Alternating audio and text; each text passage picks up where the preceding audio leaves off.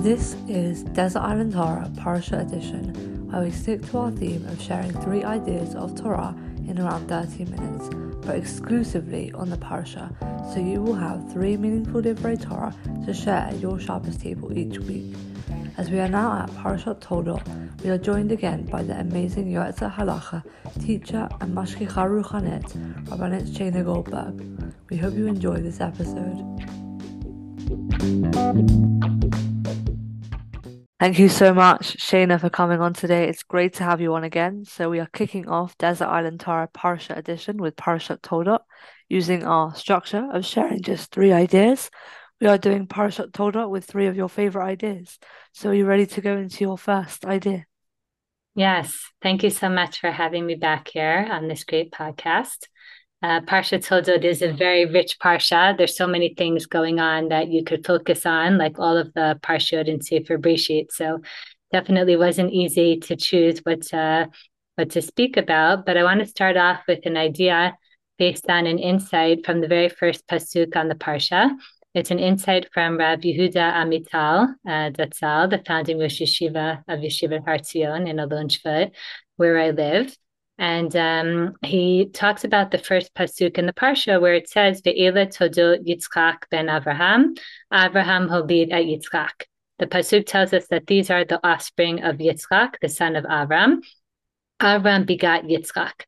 And Rashi comments on what seems to be a redundant and unnecessary double language. How come after it tells us that Yitzchak is the son of Avram, does it need to tell us that Avram begot, that Avram gave birth to Yitzchak? So Rashi tells us that the reason that it has this double language is the Fisha Yubitzinei Hador Omrim Me'avimelech Nitavra Sarah, that the boards of the generation, they would claim that Yitzchak was the child of Avimelech, that it was Avimelech who had induced Sarah's pregnancy. Why did they think that? Because we know that Avram and Sarah had been married for many years, and she hadn't gotten pregnant during those years. And then after only a short time of being in Grar, it seems that she had entered pregnancy. So what did Hashem do? Masa Kadosh Baruch Hu, how did he respond to this? He made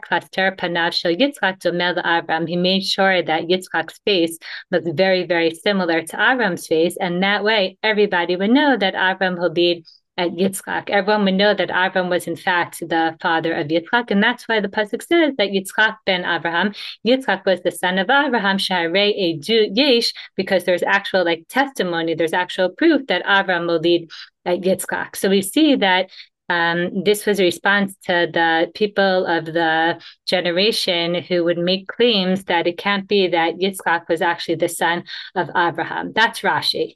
Now, Rav Amital asked, is it possible that the Torah really adds a pasuk just to answer the foolish claims of some boorish, ignorant, absurd people of the time? Who really cares what some random people were saying? Why would the Torah take the time to address them?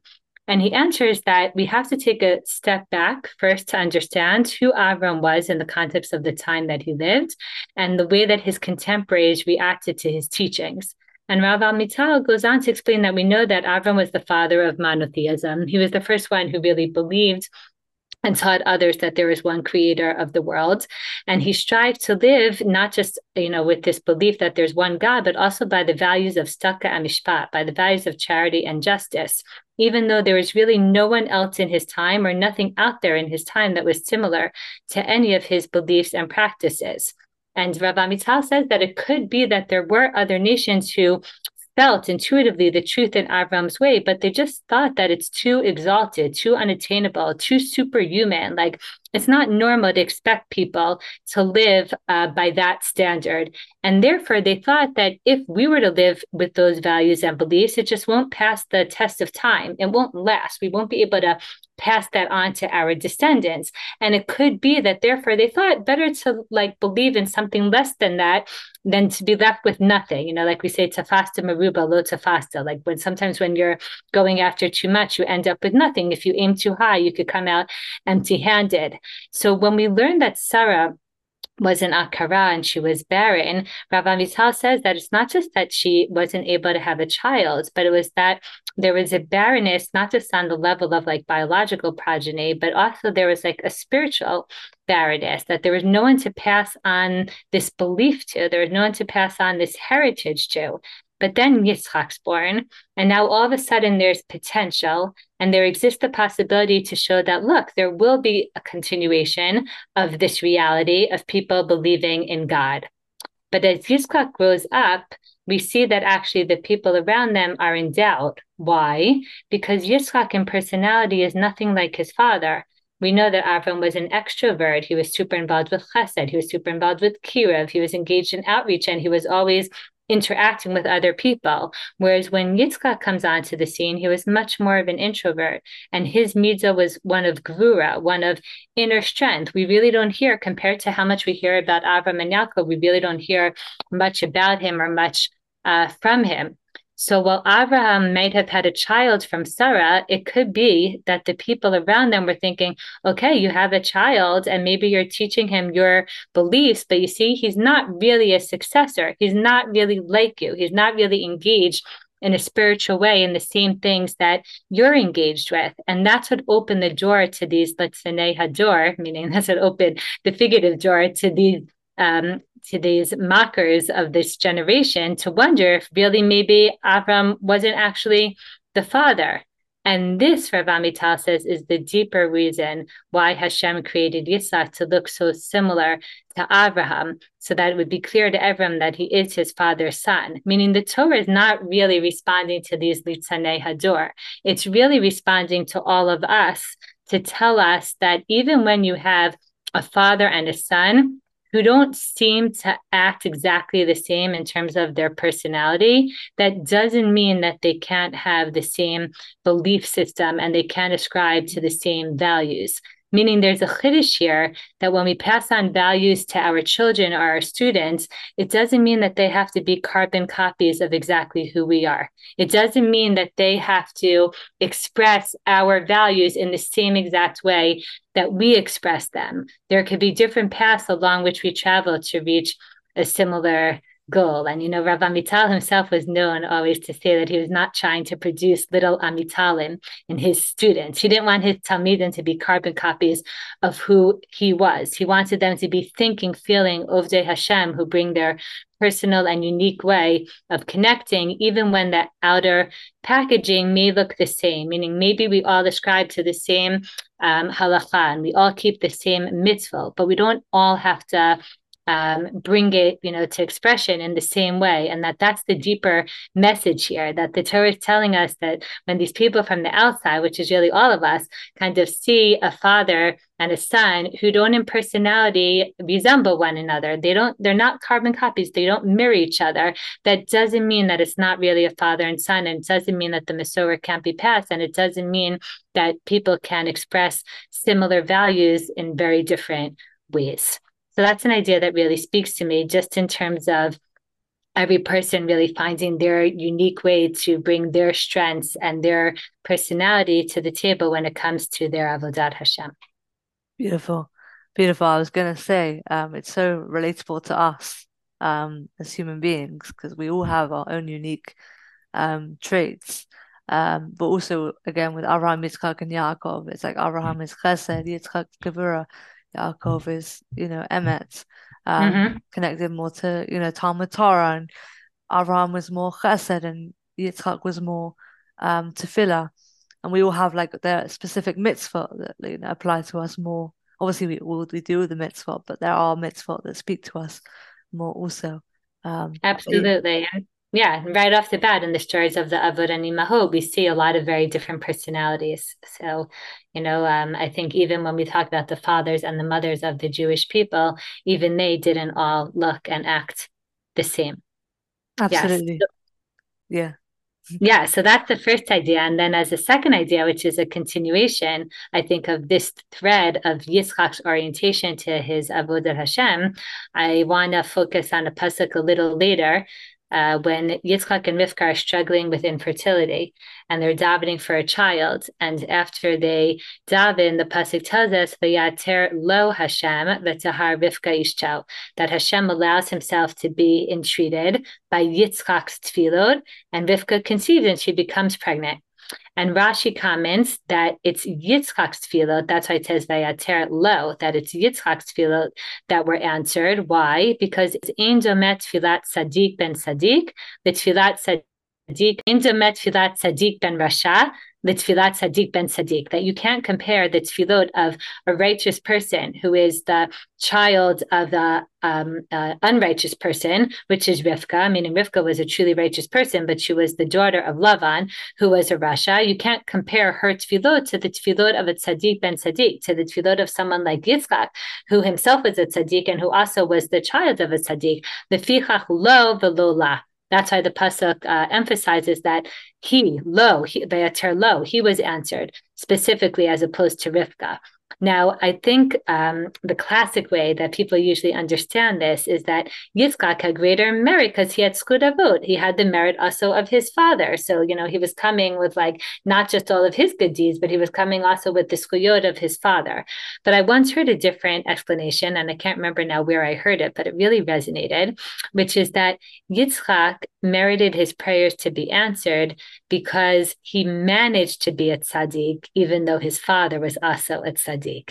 Meaning, while we might naturally think that it's harder to be a tzaddik if you grew up in a home that wasn't honest or that wasn't moral or that wasn't ethical, like Rivka did, it could also really be tough sometimes to have the motivation to just continue the Masorah that you were given, especially if you have parents who are really big tzaddikim and really big leaders, and to not want to go out and forge your own path, to not want to do the natural rebellious thing of defining yourself as an independent person. So Yitzchak is actually the first character in Tanakh that we read about who's in the role of an inheritor, whose job it is to just keep at what he was handed and to keep it going and make it stronger. And I think we see this in a few cases. It's also clearly captured in the pasuk that describes Yitzchak redigging the same wells that his father had already dug, that the Plishtim had then filled and stopped up. It tells us that Vayeshov Yitzchak vaychporet beirod hamayim asher chafru bimei Avram aviv, that in Parashat pasuk Yudchet, that he returns and he digs out the wells of water that his father had already done back in his days, Vayestom Plishtim acharei mod Avram, that the Plishtim had stopped up. And then it says, Vayikra lehem shemot k'shemot asher kara lehem aviv. He digs out these wells, and then he gives them the exact same names that his father had given them, a generation before. Now, this is not the kind of work that others ever take note of or appreciate. Meaning we notice when something new goes up. We notice when there's a big new skyscraper or there's some new big project, fortify and strengthen the foundations of buildings that already make sure that something is safe and fortified. It actually reminds me of something my father-in-law once commented to my husband when they were discussing people who from the outside, may appear to be not especially motivated or driven or as if they're not making any real progress in life. And he said to him, sometimes you have to run very hard just to stay in the same place. Meaning it could be really tough sometimes to just keep at what you're doing. I like to think of it as think of, that you're trying to get to the top of an escalator that's heading down.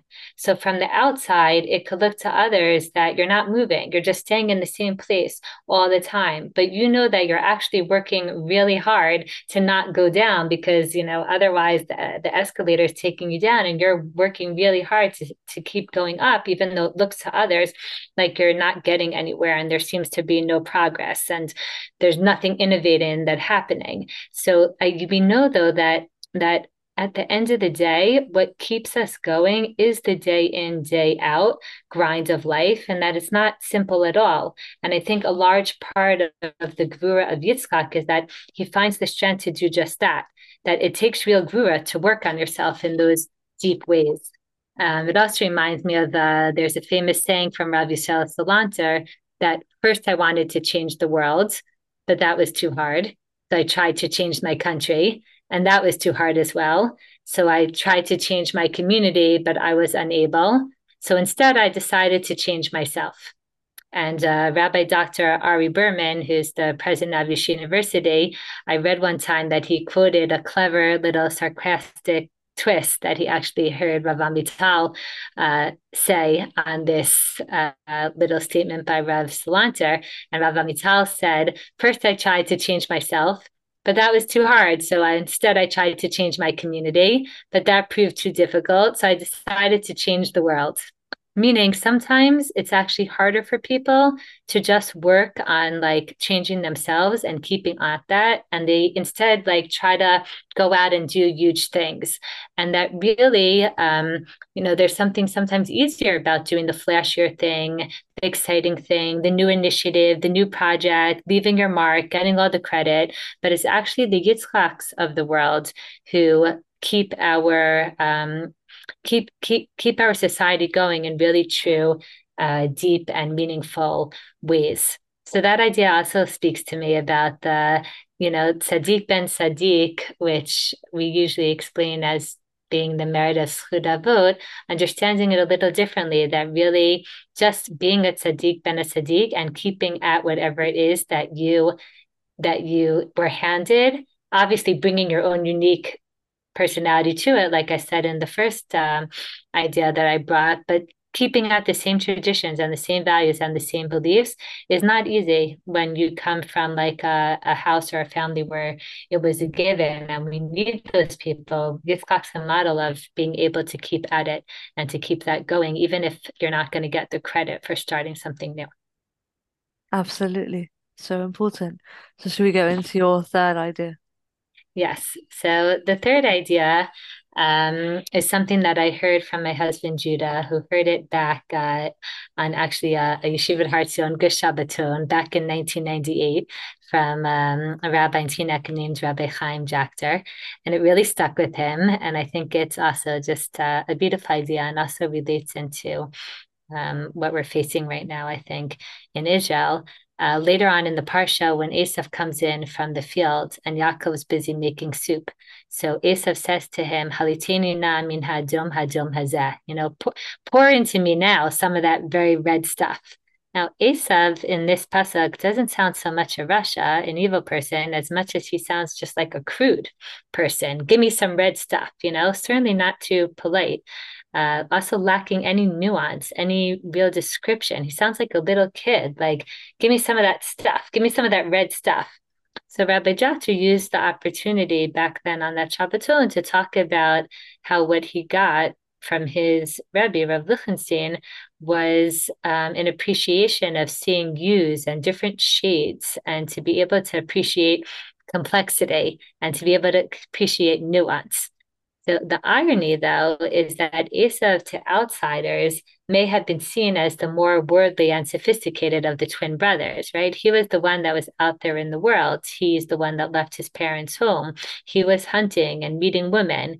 And who was Yaakov? Yaakov's described in the Torah as a Ish Tam Yoshev Olim, as the simple man who's sitting at home in the tent and learning Torah. But Tam here actually doesn't mean simplistic. It doesn't mean naive or unworldly or uneducated. After all, we know that Yaakov was an intellectual. He was learning. Rather, Tam means that he was able to maintain an innocence, a pure outlook. He was able to make sure that he didn't get cynical about the world around him. We know that Yaakov actually had a very complex life, and he had to handle very, very challenging situations with Lavan and with others. And his eyes are definitely open to tough things and to difficult people. And yet he does his best to navigate those situations with grace and not to lose like a simple faith that he has in the world. So I think this is a real challenge for all of us, especially today. Are we able to be sophisticated individuals who have complex outlooks and who are not naive and who are engaged with the world, while at the same time also maintaining a certain mood and a certain emuna pshuta, what I would call a certain innocent and simple, pure faith. And I think this is also like this idea really also jives with Yitzchak's remark when later on in the Parsha, Yaakov comes to get a bracha and he's dressed as Esav, and Yitzchak's really confused, and he says, "1 second, what's going on here? Hakol kol Yaakov vayadayim midei Esav." The voice is the voice of Yaakov, and the hands are the hands of Esav. And I once read a beautiful interpretation by Rabbi Menachem Leibtag on this, where he said that Yitzchak may indeed have wanted to give Esav a very physical bracha connected to wealth and working the lands, because he looked at Esav as the one who was indeed more capable of getting out there and getting ahead in the world.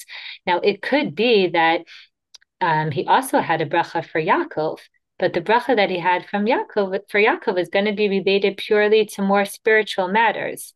It's Rivka, though, the mother, who understood that the material and the spiritual don't need to be completely separate, meaning you could be an Ish Cham Yoshev Olim and you could still be somebody who is engaged in the physical world and who knows how to do business, like we see Yaakov's able to do later with Lavan. So when she sent Yaakov into his father, dressed in what felt like the hairy, arms of Esav, she was basically conveying that message to her husband that you could have the kol of Yaakov, you could have the Kol Torah and the Kol Tefillah of Yaakov, even while you sometimes have to have, or you're able to have, the Yadayim of Esav. You could have that pleasantness and that gentility, and you could speak with that certain softness that Yaakov had, while still being able to hands-on engage, and get dirty and engage in physical things.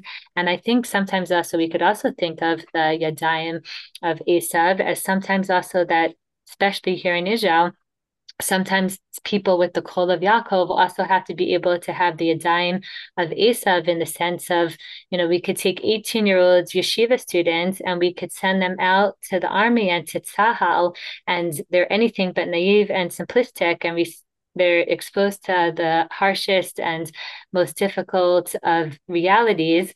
And they need to have the Yadayim of Esav in order to fight and in order to protect us and in order to be strong, but they could still maintain at the same time the Kol of Yaakov. And that we live in a world where we know that things could be complex and they could be nuanced and they could be integrated and still coherent, one coherent whole at the same time.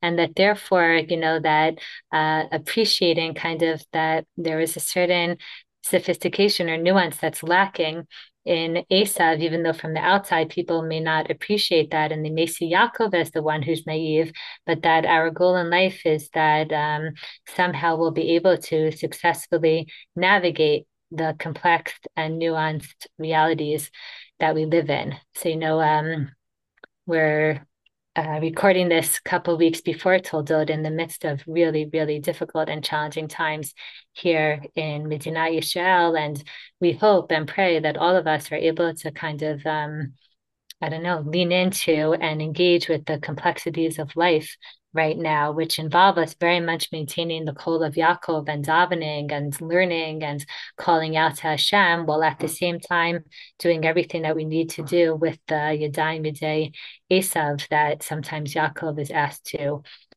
put on. So we hope that Hashem sees those efforts that we're making and answers our tefillah. Absolutely. Amen. And thank you so much for coming on today and sharing such relevant and powerful and important Torah with us. Thank you again for having me. Thank you so much.